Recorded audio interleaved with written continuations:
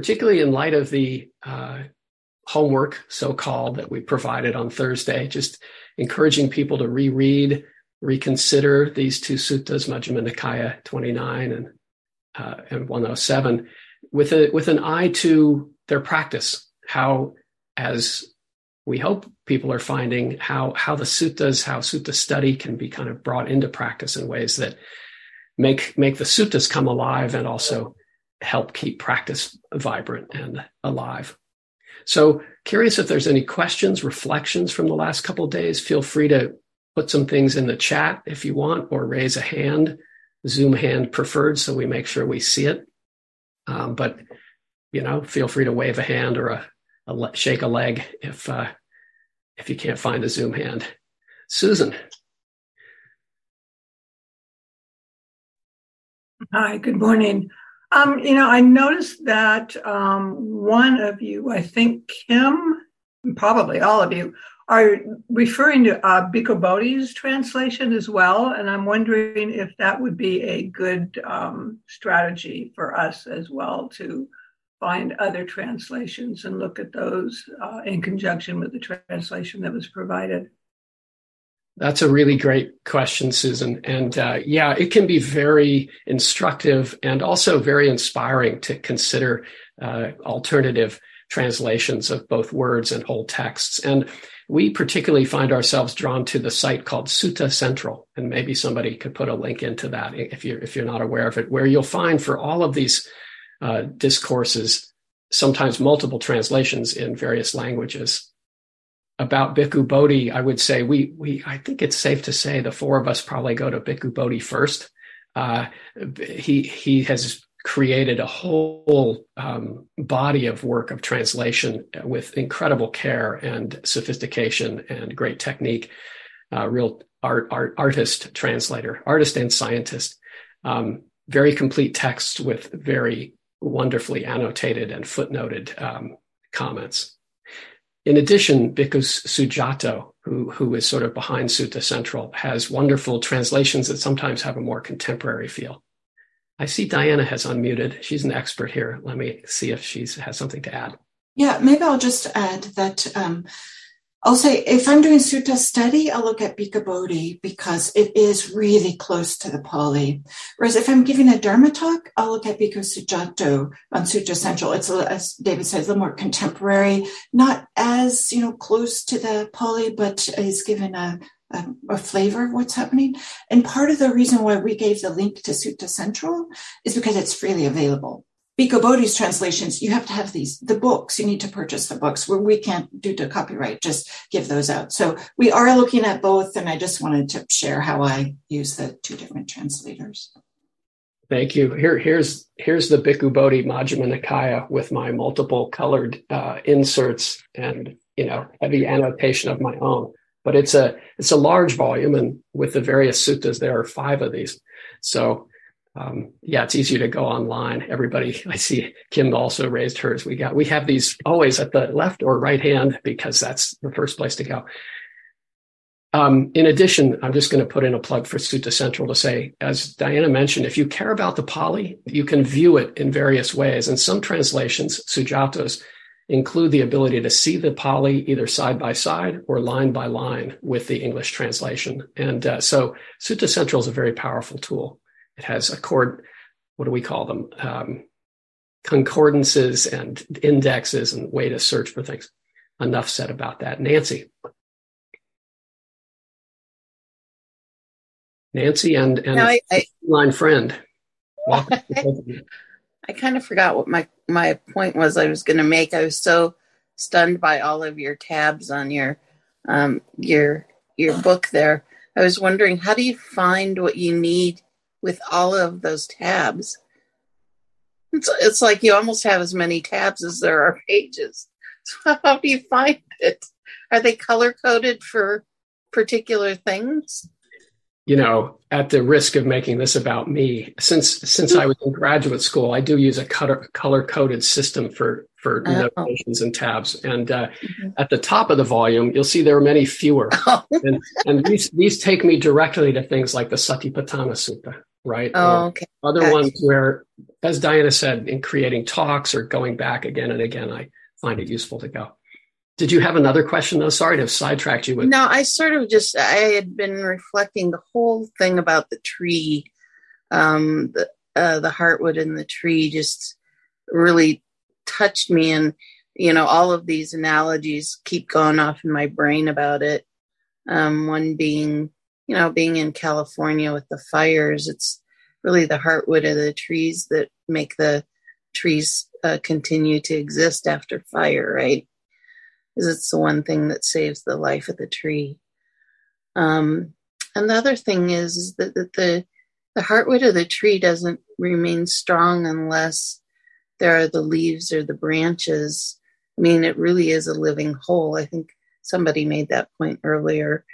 And no one part really exists without the other, which reminds me of our practice, which is not linear, but it all sort of feeds, it continually feeds the practice. So, yeah. Nice observations. And it's really true that letting these similes come alive in our practice is something we're really trying to, make accessible. We don't have to think about them in one way. You mentioned fires. Of course, in the case of redwoods, the bark provides a protection against fire, and the cones only open with fire. So, there's just 100 ways to go around these and bring them into each of our own practices and make the simile our own, make the practice our own. So thanks for that, Nancy. And the bark and that when it protects the tree is also the newest part of the tree, so that when you're learning all the time, it still can be protective. And I don't know, you know what I'm saying. Thank you. Anyway, thank you. No, you bet. Hands are now popping up fast and furious. Let me take just one more question now, and then we'll have additional time for questions coming up. But let me go. I'm gonna, Winnie, if I can ask you to hold on for just a moment. Let me go to Joni, whose voice we haven't heard, I think, yet in this class. So, Joni. Oh, could you unmute? Yeah, there we go. I couldn't find the little button. Thank you. I was mentioning to my husband this morning, today's Earth Day, and we're talking about hardwood and the trees, and I really relate to this, that you're sharing all this wisdom with us. You're helping us develop our own wisdom and open up to more teachings. And the trees have this underground growth system going where they're always helping each other. They share nutrients, they share water, food, and they support each other. And in the case of redwoods, like you said, the bark keeps them protected. Aspens have all these other, they can have acres and acres and acres of one tree that shoots up into thousands of trees. Yeah. And I relate that to the teachings, and you're sharing your wisdom with us. So thank you so much, and happy Earth Day. You're welcome. Thank you. Wonderful point. And it's interesting just that we know more about how trees interact as communities now than perhaps it was appreciated at the Buddha's time. Can't say that for sure. Sometimes ancient cultures had, a more profound understanding of the interconnections of life than we do. But again, lovely to bring the simile alive into practice. So I've written down Winnie and Will. We'll keep that in mind when we open the next Q&A period. Keep your question in mind. Let me turn it over to Diana for our first teaching. Thank you. What a delight. I don't know. I feel like, our being trees and like connected. I love this, and nourished by the sun and the rain and each other. I just love this. So I echo this. Happy Earth Day to everybody. So I wanted to just bring in something, maybe a theme that we've been talking about in this class. And that is that there are times in which we might be stopping short or veering off the path. Another way we might say this is that we just have some resistance, or maybe just a little bit of like struggle with the path. This feeling like, I don't really want to today. Just this, or this is natural. This is part of what I want to say. It's a natural part of practice It is not a personal failing. It is not a character flaw. It's natural that the mind will rebel when we're trying to train it. It's just whenever, no matter whether it's a meditation practice or learning to crochet or how to change the oil in the car or whatever it is, there's a way in which sometimes there's this a little bit of resistance. And so what can we do to support us with this? Recognizing that we don't have to beat ourselves up. We don't have to make it be about us as much as recognizing, oh yeah, this too is part of the path of practice. And so I'd like to share an awakening poem. Those of you who've been doing many of our classes will recognize this poem, but I feel really touched by this poem, so I like to share it. And this is a poem from somebody, this is from the Buddha's time, thousands of years ago, written by a woman who was maybe not so differently than Ganaka Moggallana, whom we meet in Majjhima 107, who was wondering about this training. Other people train. Do you guys train? Padachara, the author of this poem, she also is having a similar question, but she finds her way with it. So the poem goes like this. Plowing fields with plows, sowing seeds in the ground, caring for children and family, people gain wealth. So she's noticing that other people are getting fruits of their labor. And then she asks, why is it that I, thorough and virtuous conduct, doing the Buddha's instructions, not lazy or proud, have not attained release? So why doesn't she find the fruits of her labors, just like other people are? And so she states that she is doing the training. She says that she has these thorough and virtuous conduct doing the Buddha's instruction, but she doesn't see the fruits of her practice. But the poem continues. I watched the water, the foot washing water, flow from high ground to low. With this, the mind concentrated like a thoroughbred horse. Taking an oil lamp, I entered my hut, and looking over the bed, I sat down on the bed. So she's practicing with just ordinary experiences. If there's no pavement and no shoes, you wash your feet very often. And she's just getting ready for sleep. So she's taking her lamp into her room, and she's looking at the bed, sitting down on the bed. And then the poem continues. Taking a needle, I pulled out the wick. As the flame went out, the mind was freed. It's fantastic, right? That she's practicing just with what's happening. So after creating the foundation of this training, she finds freedom in an ordinary experience. How many times had she turned off a lamp in her lifetime? Countless times. So this poem is pointing to like using the foundation of the training, but maybe we might be expecting that there's got to be, we have to do something extraordinary or do something different than what's being pointed to. But this poem is pointing to just living our ordinary life. So I want to share another poem that talks about like inspiration. Like sometimes we do feel like, I don't really want to, there's just this resistance, other things seem more important, or we feel like we don't have the energy. This poem was written by a poet who was inspired by these women's poems. So the poet is not a woman. The poet is from today, contemporary time. But this poet was inspired by some of these early Buddhist women. The poet is Maddie Weingast, and it's entitled Dantika. And this poem goes like this.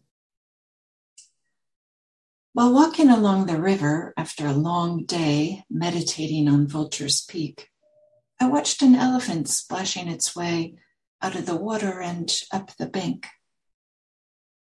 "Hello, my friend," the person waiting there said, scratching the elephant behind its ear. "Did you have a good bath?" The elephant stretched out its leg, the person climbed up, and the two of them rode off like that, together.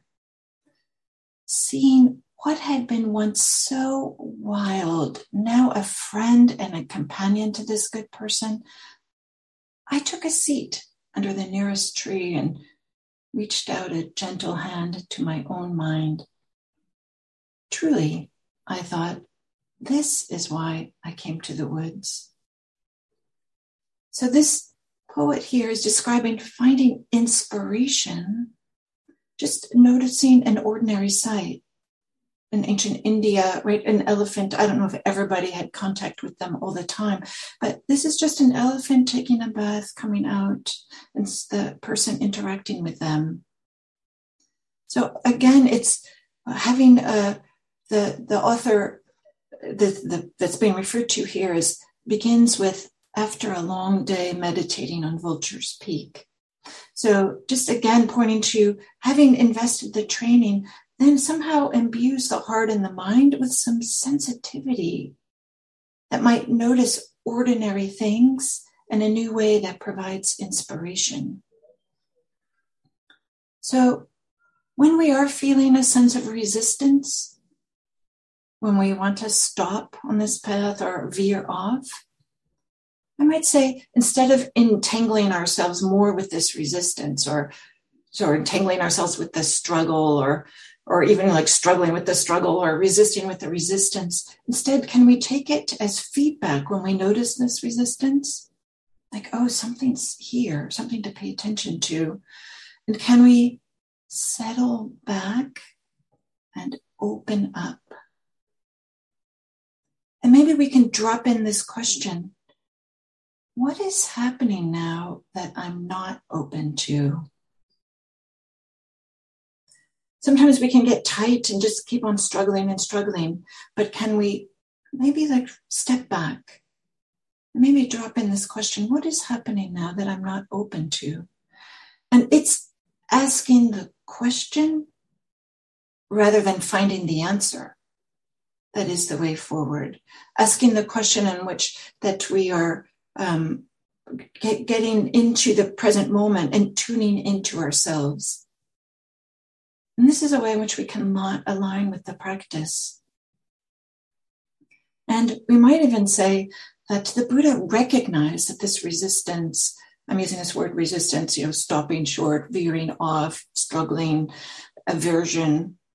He recognized this and put it as an integral part of this path of practice. For those of you who are familiar with the Eightfold Path, will recognize wise effort, which we might summarize and maybe use some colloquial language to wise effort as in with the helpful and out with the unhelpful. So noticing what is unhelpful, noticing what is helpful in finding our way on this path. And part of our practice, of course, is to becoming sensitive to what is helpful and what is not helpful. Just like maybe in these poems. So I said that can we like settle back and open up and maybe drop in this question about emotions, or maybe or what is it that's not being seen? And maybe it's some difficult emotions or this feeling of discomfort. But just as in the same way, there might be some unseen views that are being clung to. Some unseen beliefs that we're being clung to. Maybe the power is that they're unseen. We maybe aren't so aware of them. And I think in some of the stories that we saw in Majjhima 29, Simile of the Heartwood, in Majjhima 107, Ganaka Moggallana, that we see some of these views that are brought forth, and maybe because they're exaggerated, we think like, I'm not like that. But are there ways in which we are a little bit like that? Maybe not using the exact language there. For example, maybe we do have a little bit of complacency just because of the amount of progress that we have, or maybe we have a little bit of, pride. Maybe, I don't know if pride is the right word, but this feeling like, well, I've done this. What more do I need to do? For example, in Majjhima 29, section 4, is this language describing a practitioner being diligent. They achieve concentration. They're happy with that, and they've got all they wished for. And they glorify themselves and put others down on account of that. I'm the one with concentration and unified mind. Those others, they lack concentration and they have strained minds. And so they become indulgent and fall into negligence regarding that accomplishment and concentration. And being negligent, they live in suffering. We might think like, I'm not going to do that, but I'll tell this little story. There's one time I was on a really long retreat, and, I had plenty of time for the mind to get settled and to get quiet. And just in particular, on this one day, I was able to just, tapped into something that was different and felt really quiet. So when the bell rang for the end of the sitting meditation, I thought, I'm not ready to get up. I'm just going to keep sitting. Then I sat for a while. And then the end of the next session, the walking session, arose the bell. I could hear the bell in the other room for the walking and do the walking. But I thought, maybe I'm going to stay here a little bit. I shifted my posture a little bit and settled in for the next sitting. This is not my usual thing. It's not something that I do all the time, but at that time it seemed possible. And then I sat through that second sitting. And then I thought like, wow, look at me. I sat through, all this, a sit, walk, sit. And I didn't think I was doing that until later that day. I was late to one of the sits. I walked in late, which I don't like to do. It's, discouraged on retreat. But I noticed the mind going like, it's okay, I walked in late. I'm the one that did the sit, walk, sit earlier in the day, so I could show up late. So there's this way in which we don't even notice how what we've done or what we've accomplished affects us. So just when we feel like we're struggling, is there just to notice if there's some unseen maybe beliefs or views that are happening. And then, of course, in Majjhima 107, the Buddha is saying, Nibbana exists, the path leading to Nibbana exists, and I am present as the guide. Yet when my disciples have been advised and instructed by me, some of them attain Nibbana and some do not. What can I do about that? I'm the one who shows the way. And implicit is they're the one that has to do the work.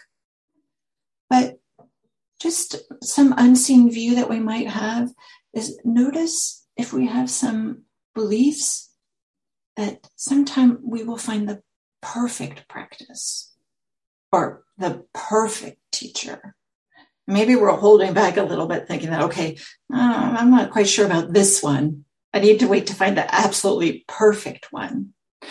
And I appreciate very much that Jack Kornfield, he tells this story, he was a student of Ajahn Chah. Some of you may know, he's recognized. Ajahn Chah is one of the greatest meditation masters in the 20th century. And Jack Kornfield, as a Westerner, having some chutzpah, goes to Ajahn Chah and says, "You don't seem very enlightened to me." Can you imagine?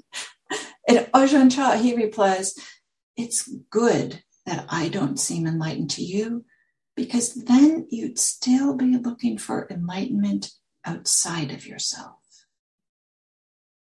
Pointing to, you'd still be looking for the perfect teacher, the perfect practice, or something like this. So maybe even though we might have heard this practice or the instructions, we're not quite following them because we're still waiting to feel like the perfect ones. So just wanted to offer some ways in which we might put together some of this, what we're learning in Majjhima 29 and 107 about supports for us for when we are finding resistance towards the practice, when we might be stopping short or veering off. And with that, I'll turn it over to Kim. Thank you, Diana. That was wonderful. Now is a chance for you to talk a bit among yourselves and talk a little bit about this issue of orienting toward the path and working with your own mind as we go along. So we'll have some breakout groups. And just as a reminder, it would be just a time to really share about your own practice and appreciate what you're hearing from others. So we're not trying to give advice or anything like that, or convince people of things. So the questions to consider with your small group of 3 or 4 are, first of all, what do you use as kind of a North Star for your practice? And that doesn't mean the ideal. We just heard we're not looking for something perfect, but what is it that draws your mind as something to orient around? And that can be different for different people. And you might get ideas from the other folks in your group. Maybe you look more toward people or practices, or you have a certain sense in your body of what helps guide you. And then the second question, which is kind of a refinement or a sub-question of that, is what are the orienting values that guide your practice? Maybe a sense, I don't want to put any words in your mouth, but, what are the inspirations that draw you? Are you drawn to peace and tranquility, to harmony, to kindness? What helps you know when you're on track or not? Diana pointed toward knowing, having a feeling in our system of what is on track or not. And somebody may be able to put these in the chat. I could do that, actually.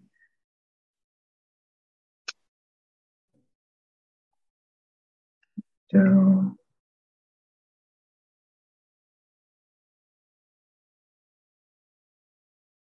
want me to do it, Kim? Or there we go. Just took me a moment. Okay, so you'll have a bit of time to talk about this and enjoy.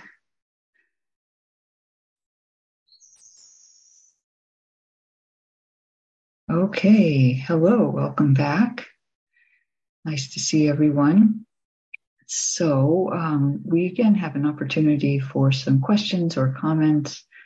And I wanted to make sure that we included Winnie and Will, who had their hands up earlier. It's you could comment on the breakout rooms, or if your question or comment is still relevant. Winnie, would you like to offer something? Well, I'll just be really quick, because when you were talking about restraints, I remember I heard that somewhere, and it was in the Dhammapada in your class. So I went back and looked at it, and, I don't need to go into it, but it made it much clearer what you were talking about as part of our discussion on Thursday. So I just want to share with you that if anyone has a copy of the Dhammapada, it's in there, and it's very succinct about what restraint means. Oh, great. Well, thank you. One of the fruits that we hope people will have from sutta study is the ability to recognize that an idea is something that they've seen somewhere else in the teachings, and to go look that up and then realize, this one in the Majjhima supports something in the Dhammapada that I didn't understand before, or adds a new dimension. That's a skill, actually, to start to be able to do that. Thank you so much, Winnie. Yeah. And Will, did you want to comment? Well, yeah, I don't know whether this will be a distraction or not, but the question kind of lingers from last time too. And that is, in Majjhima 107, it seems like, when they're kind of laying out a path there or describing it, that it stops with the jhanas, with the 4th jhana. And then it talks about, if you're an arhat, continue doing this. If you're not an arhat, So I just wonder if that's a peculiarity of this particular sutta, because I know other places doesn't just stop with the jhanas, right? It's an interesting question. Yeah, this MN 107, I noticed that also doesn't explicitly reference insight and awakening as the fruit of jhana practice. And I don't know that I have a clear explanation for why that is, except that it's focusing on what the Buddha is teaching someone, how he's restraining or disciplining them, as it says in the text. And so there's this series of steps early on, and then he sends them off to the forest to cultivate jhana. And maybe it's showing us that that's kind of the extent of what a teacher does. They give the instructions all the way to the culmination of the mind in jhana. And then it's kind of not up to either the teacher or us at that point to move on into the insight stages. That's just my pasted on explanation. If any of the other teachers want to comment, but it seems like in the spirit of the text, it's more about the process than about the insights that come from it. I love that answer, Kim. I think that's right. And it kind of goes back to the distinction made Thursday and also by Diana this morning of sort of how the teacher points the way, that responsibility, and then the practitioner and then the practice. And Diana this morning in the poem, the first poem, mentioned that this practitioner notices water falling, right? That this momentum is created in the mind by practice, and it has its own momentum. And I think that jives nicely with your response. Thanks. It's a good question. Yeah. Other thoughts? How was that breakout rooms? That fruitful, interesting? Yeah, Eileen.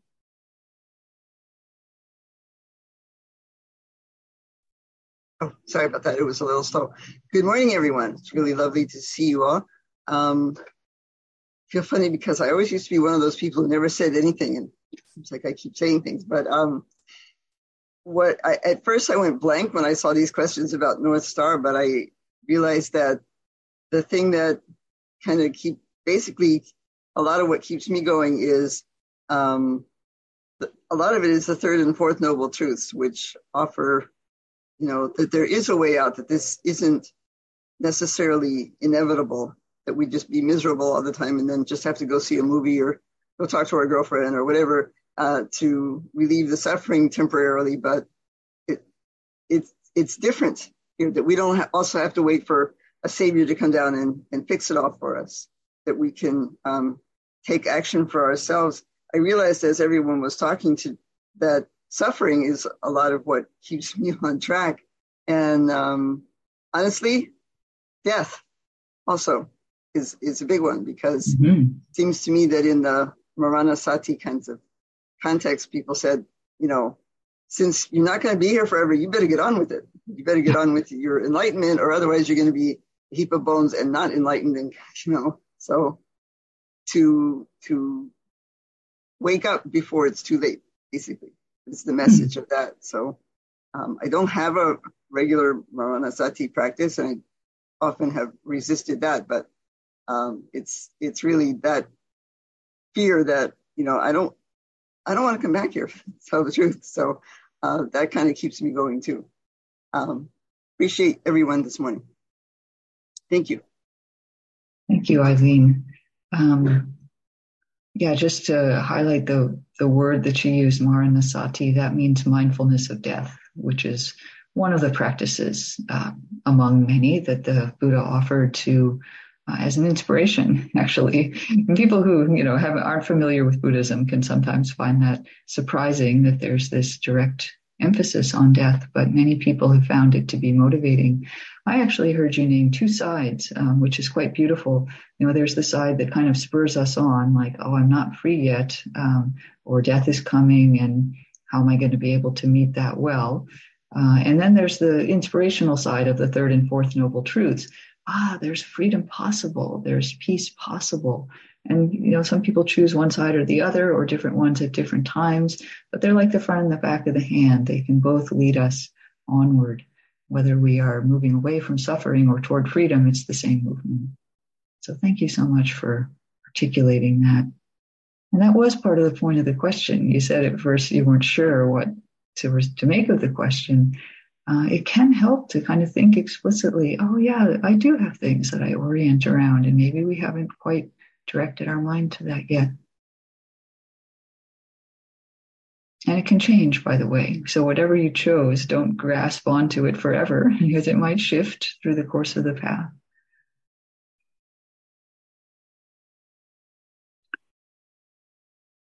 There's another short comment we could.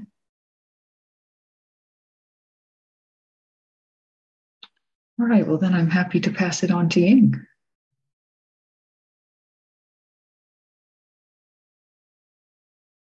Actually, to David, I answer to Ying. That works for me. But, sorry about that. No. Let's before we have another teaching from Ying, let's sit together in meditation a little bit and bring the teaching suggested by these two suttas directly into a guided meditation practice of about 15 minutes. So join me, join us, join one another in finding your way back to your meditation posture, bringing the eyes down to a relaxed place, if that feels comfortable. And as we do so, enjoying maybe, certainly recognizing the subtle rebalancings that happen as we bring our attention inward, bring our attention away from the visual stimulation to the inner life, rebalancing a little bit, maybe the head and the heart, bringing our attention down, inward and down into the body, taking note of the breath in the body, and noticing there too the natural balance that we can enjoy and take advantage of with each in-breath, a little spritz of energy. We don't have to make anything up in our practice. We don't have to look outside. We don't have to imagine. We can just be aware that when oxygen hits the bloodstream with each in-breath, there's a little bit of energy available.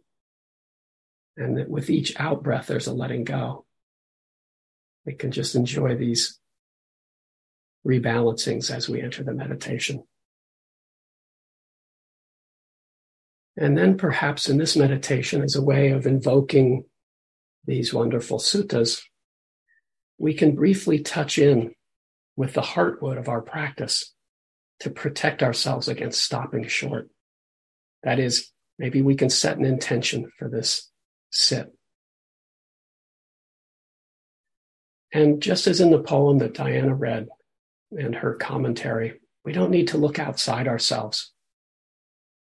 Somewhere in this bringing ourselves into meditation, you may find some warm-heartedness or some ease or some stillness, some opening up, some sensitivity, some connection, some clarity.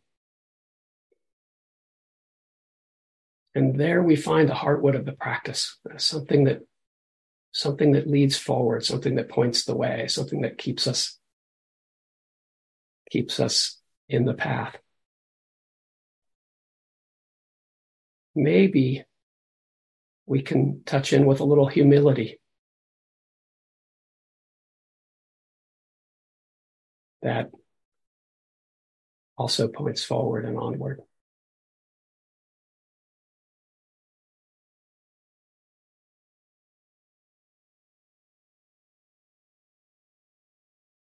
Maybe our intention for the sit, maybe our touching in with the heartwood is very simple, just to keep coming back here, noticing the here and now of our experience, bringing the breath back to the center or the foreground of our experience over and over again.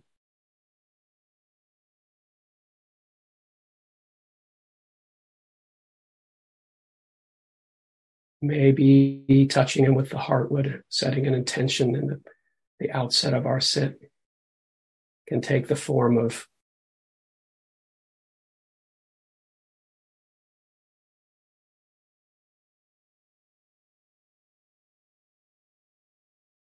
noticing, being attentive,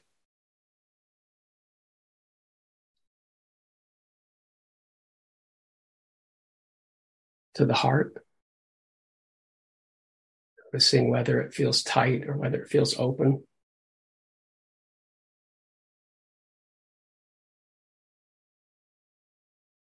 Not judging, not second guessing, just noticing.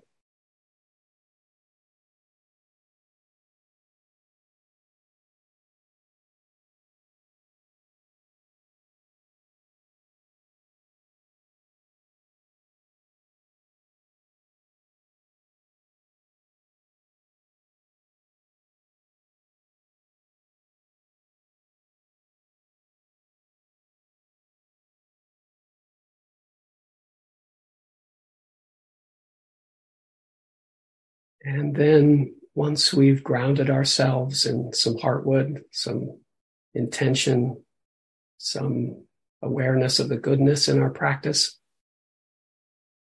knowing that that goodness leads onward,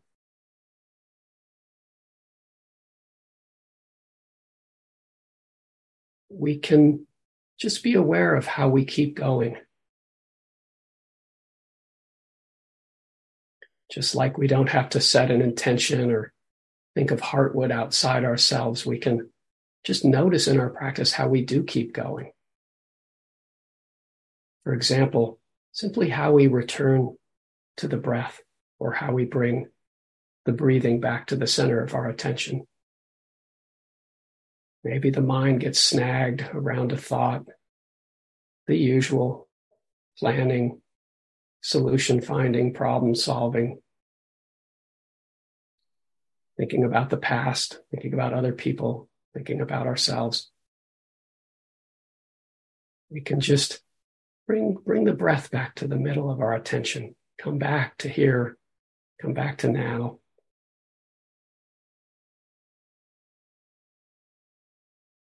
And as we do so, we can return, open back up to the breath, bring the breath back to the foreground. Gently, kindly, unhurriedly.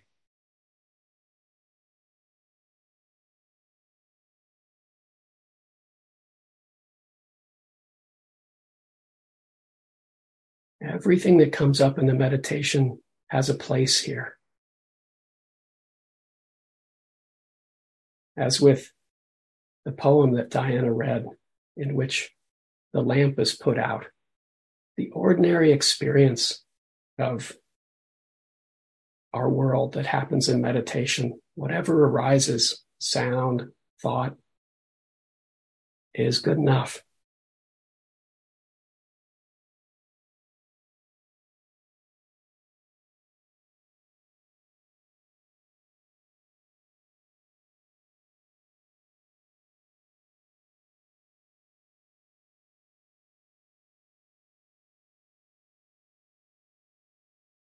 All the ordinary experience that comes up in our meditation, we can become aware of, touch, and allow to proceed on its way, let go.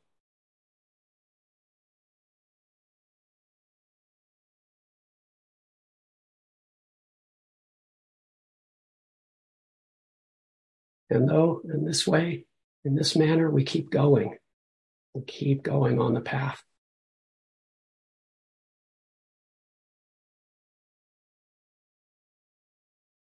We may notice things that arise that cause a tangle, a knot, a little stress, some suffering.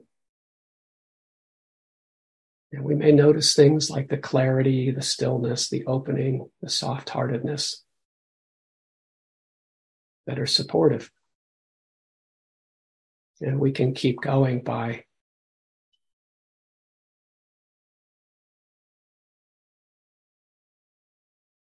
letting the helpful in and letting the unhelpful go. In with the helpful, as Diana said, out with the unhelpful.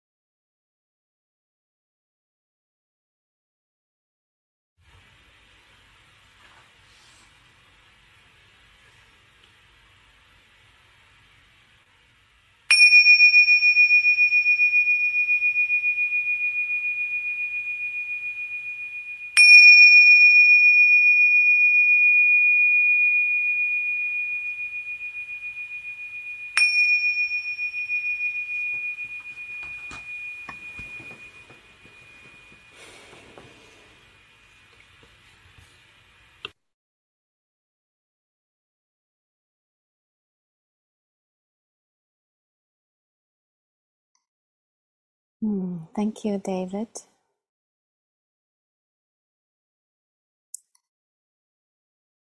So I'm going to offer another short dharmet today. And I feel like all of us teachers are kind of saying the same thing, maybe different voices, maybe different examples.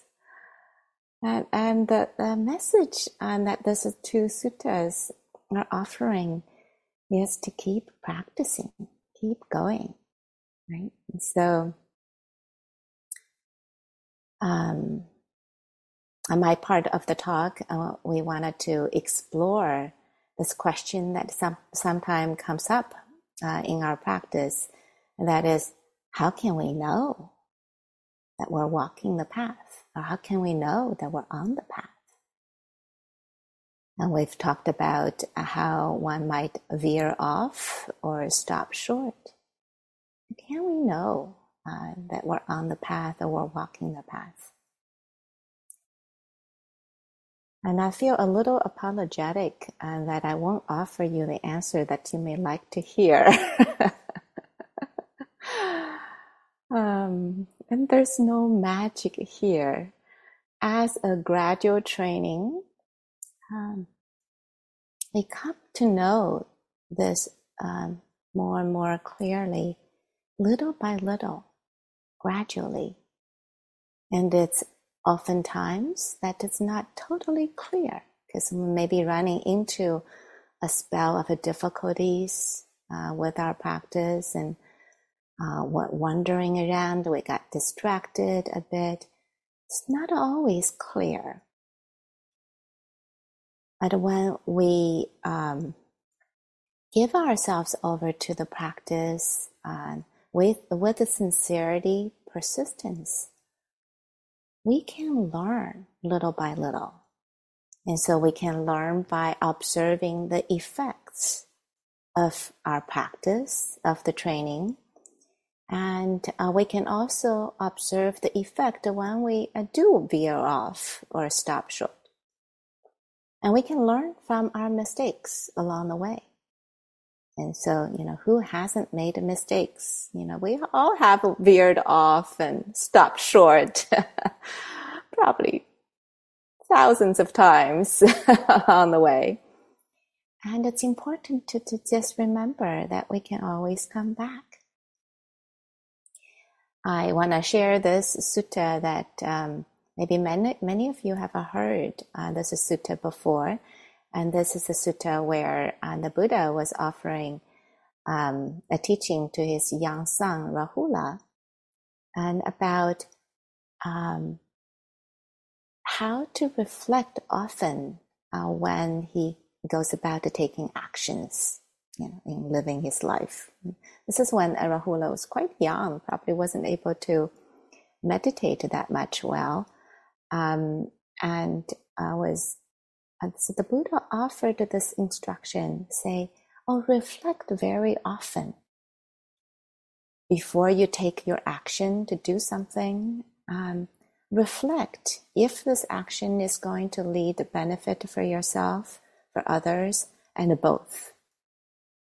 And then that doesn't do it. And while you're taking action, you also observe and reflect if this is leading to benefits to yourself, others, and both self and others.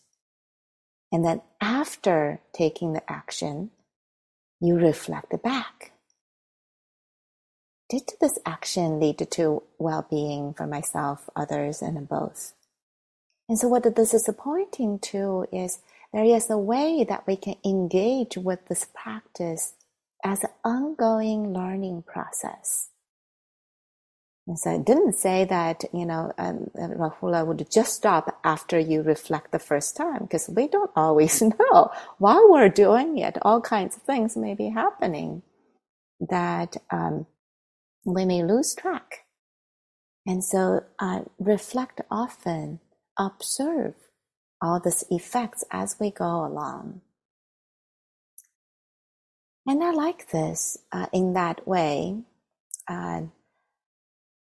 We can grow, mature little by little. And so this hardwood simile, maybe since we don't know what the hardwood is, at the beginning we just heard someone saying that tree has a hardwood, go get it there. We don't quite know for ourselves what hardwood is.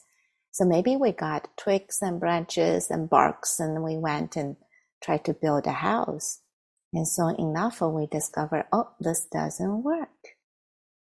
And so we come back. And that's the important aspect of this. And it may be hard along the way, and the practice is not easy. And life throws all kinds of challenging things at us, crazy things at us. But we're inviting ourselves to keep coming back, because getting to the hardwood, who knows, the road might be closed, or you got a weather system and you can't really chip away all those outer layers. It takes a while. But we keep doing this. I'm fond of the sutta that I heard on this last month-long retreat in March in Spirit Rock. In the middle of the month, people might have all kinds of difficulties. The teacher offered this sutta from Samyutta Nikaya. It's Samyutta Nikaya 2.6, called Kamada Sutta. This is a deity, Kamada, that is complaining to the Buddha how hard the practice is. As a spiritual practice is so hard. This is what the Kamada was complaining, lamenting again and again. And the Buddha was very honest. The Buddha agreed. Yep, practice is hard. But the Buddha points out that the true practitioner do it even though it's hard. I want to read this a little bit. It was really kind of fun when the teacher highlighted this, that Kamada was a deity. I don't know what kind of difficulties the deities would meet. But we know, with the human bodies, and we have all kinds of challenges. And this deity apparently has struggled a lot. So he opened up this conversation with the Buddha, says, so hard it is to do, Lord. It's so very hard to do. And the Buddha says, but still, they do what's hard to do, who steady themselves with virtue. For one pursuing thus, content arises, and with it, joy. And this conversation goes on, walking through this step-by-step virtue and samadhi and panya. But each time, each step, Kamada would lament, so hard it is to get this concentrated mind or contentment. And the Buddha said, yeah, but still, they get what's hard to get, and they're diligent. And so hard it is to tame this wild mind. And the Buddha said, but still they tame what's hard to tame. And I want to read this last passage in this sutta. And the Kamada complains that it's so hard it is to do, Lord, on this path that gets so rough. We can probably relate to this, right? You get a little rough or a lot rougher. And the Buddha says, still, nobles, Kamada, proceed on path, both rough and hard to take. Those who are less than noble fall on their heads when the path gets rough. But for nobles, the path is smooth. For nobles smooth out what is rough. I love this.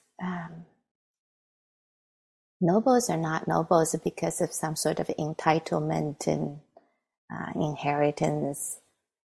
But nobles walks the path even if it's rough and hard. And they're nobles because they put in the work to smooth out the rough spots. And so that's the invitation of walking this path. Sincerely, wholeheartedly, courageously, and with a commitment. And when we talk about the path, sometimes people can hold this path as a kind of conceptual ideas, as some sort of abstract philosophy. But walking the path, this practice, is about where we are right now, here and now, in the ordinariness of our life, in this body, in our mind and heart, right here. Maybe in the midst of listening to a Dharma talk, or in giving a Dharma talk, or when you're sharing with fellow practitioners, or eating meals, drinking tea, replying an email. It's in the ordinariness of our life, as Diana was pointing out in reading this Bhattacharya poem. And we can feel then the potency of walking this path right here in our being. And sometimes Diana spoke about how we might have this sense of the movements of the path in us, and there's a hint of the path. We may also sometimes have this intuitive sense of being off. Maybe the heart feels constricted. We can know this if we begin to pay attention to what's happening here and now. Maybe there are certain kind of tension we carry in our body that seems unnecessary, but it's there. And so there's a signs to allow us to begin to notice what's happening in our practice. And there are times that we're maybe even veering off or stop short in some big ways. Maybe it feels really hard at times, and we just, end up going back to some usual distractions. Watching TV, hanging out at the bar. I don't know what the people all do, but there are times that we do veer off in some significant ways. But if we notice that this is happening, at some point we may notice that this is not going to work. And maybe there is a sense of a disconnect with a deeper side, a deeper kind of our being, or disconnect with our values, the North Star that Kim was inviting us to reflect. And so we come back, and it's never too late to come back. I want to read this story from the monastery within. I have kind of a similar kind of notes on this little tiny book too. They're not color-coded, but they're definitely oriented to tell me what to bring up. I want to share this little story called Aspirations. It says the two young men happened to enter the monastery on the same day. One was an aristocrat who had a sense of entitlement. The other was the son of local farmers who had spent his life working on the family farm. During their entrance interview, the abbess asked them why they were becoming monks.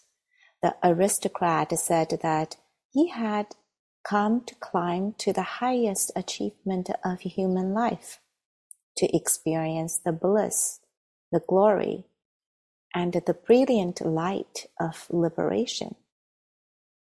The peasant said, "I'm poor and unschooled, and I have no hope of enlightenment. However, I hope to find the path in the everyday activity of my life. May I see the truth in the food I eat, in the work I do, and in the people I encounter." Within 6 months, the peasant was graced with liberation. The aristocrat is still striving on courageously. This is another flavor of the Patajara story, I guess. And so resting in the immediacy of our experience. And so we'll get to know this path little by little. And I think I'm going to stop now and pass it on to Diana. Diana, yes. Thank you, Ying. That was lovely, lovely. Yeah, so now we'd like to open it up to whatever questions or comments you might have about any of the teachings or this idea of how to, when we're feeling stuck or stopping short, veering off, some of the ways to work with it. And Ying, I appreciated that in your talk, you said, the noble ones, they do what is hard to do. So kind of like we're noble. And then in the story of the monastery within, it's like, well, the peasant is the one who just with ordinary experiences, like we're peasants. I just love this, right? It's not like we're one or the other, or, I mean, sometimes we feel like one or the other, and, or whomever or whatever our background is, or however we're considering ourselves, there's a way to practice. So thank you. Anybody have some comments or questions they'd like to share as we kind of like wrap up this journey we've been on for these past 3 days? So Kevin or Aaron, I'm not sure which one of you, but maybe Kevin, he's leaning forward, so I'm guessing it's Kevin. Thank you. Just with the flavor of everyone's reflections, and also this came up in our small group discussion. Maybe it's a sign of advancing age, but I really like short mnemonic things. And what came to rise for me is striking a balance between Maranasati and Metta in terms of motivation. There's this quality that keeps coming up of what is the right balance between carrot and stick? And I'm one of those people that has veered off heavily towards the stick part, and that leads to the self-judgment, the striving, the pushing in practice. And it's so really looking at it from the point of view of what's the balance that I need in order to create Samvega when I sit down every day and when I'm doing it. And I feel like these suttas are encouraging that. And above all of you on the teaching team have been encouraging and modeling that the whole time. So I just wanted to bring that up. Thank you. Thank you, Kevin. The carrot or the stick. Yes. And I'll just say that you're in good company with this idea about the stick. I think there's so many people we kind of like are hitting ourselves. And I'll just say, in case it's helpful, that recognizing this, I used to teach like happy hour, which was like loving kindness practice twice a week. And I did for months, I did a whole session just on the inner critic. Like, how can we work with the inner critic and some of the loving kindness practices or other practices we can do? Just this recognition that it's so common to do this, to think that, to beat ourselves up about something. But yeah, thank you, Kevin, for bringing that in.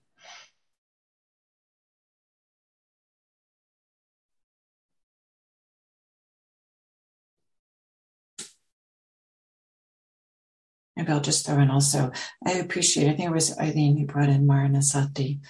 Yeah, this is we're all going to die, and it's part of this recollection practices, or so there's some formal ways to practice with this and how powerful that can be.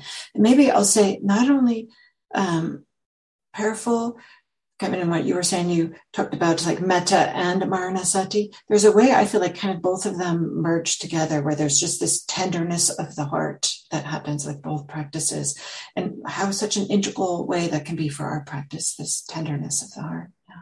Thank you.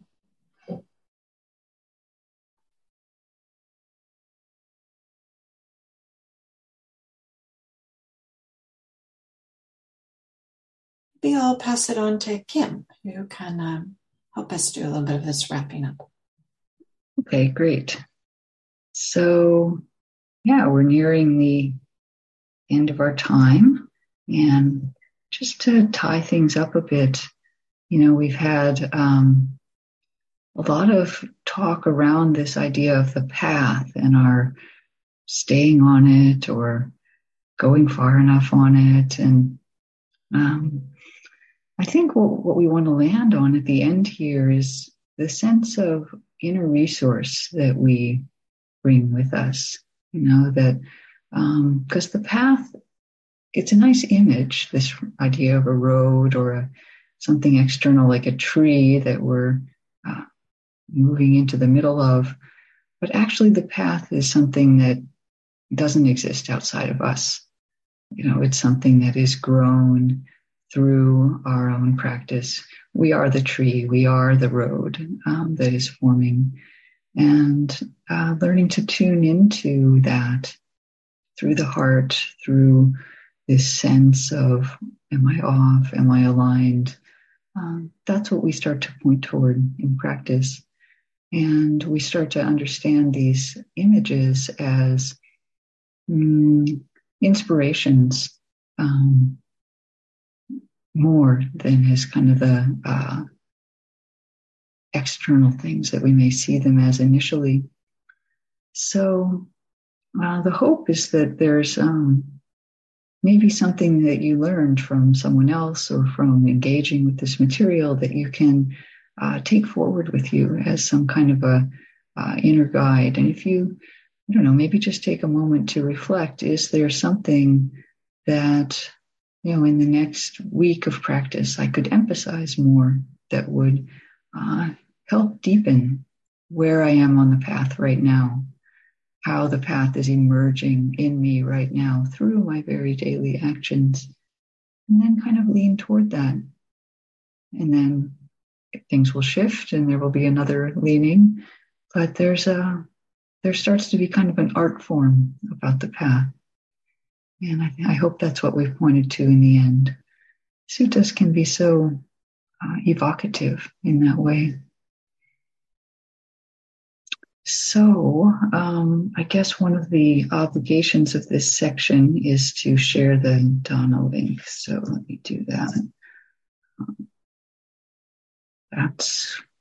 That will let the Sati Center know that anything you offer is for this class in particular. And then looking forward, we just wanted to mention that the four of us will be teaching a retreat at the Insight Retreat Center. It's our first opportunity to teach a residential retreat together. And it will be, we call these Sati Center classes study and practice, and we're calling the retreat practice and study. So it will have both components, emphasis on maybe the sitting and the internal practice, but it will also include some interaction, some reading, some reflecting. So a little different from the standard Insight Retreat Center retreat. And registration You can register still. If you go to IRC's website, it will say you're going to be added to the wait list. But I can tell you the wait list is relatively short right now, so feel free to register and chances are good. So that will be in July 24th through 29th at Insight Retreat Center. And we're going to look at the 5 elements. We're including space. So come and find out about those. All right. Ying. Yeah. We're coming to the end of this class series together, and let's take a moment to kind of do this ritual that in our tradition we do at the end of a session or a class, which is called a dedication of a merit. That is our practice and learning is not only beneficial to ourselves, but it's also beneficial to all beings. And so we use this ritual as a way to express this sentiment. So maybe you can join me. Just take a moment. And maybe remember some goodness and that arose out of practicing and studying together in this past week. However small or big, whatever form it may be, embodied in the mind or heart.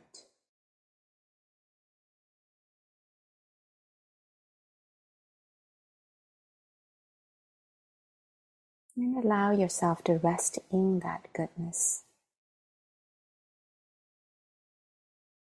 And I'm going to read in this Buddhist prayer as a form of a dedication of a merit. Just as the soft rains fill the streams, pour into the rivers, and join together in the oceans, so may the power of every moment of your goodness flow forth to awaken and to heal all beings, those here now, those gone before, those yet to come. So may it be so. Thank you everyone for your participation. And feel free to unmute and we can have a chaotic goodbyes. Bye-bye. Thank you. Bye. Thank you, everybody. Thank you.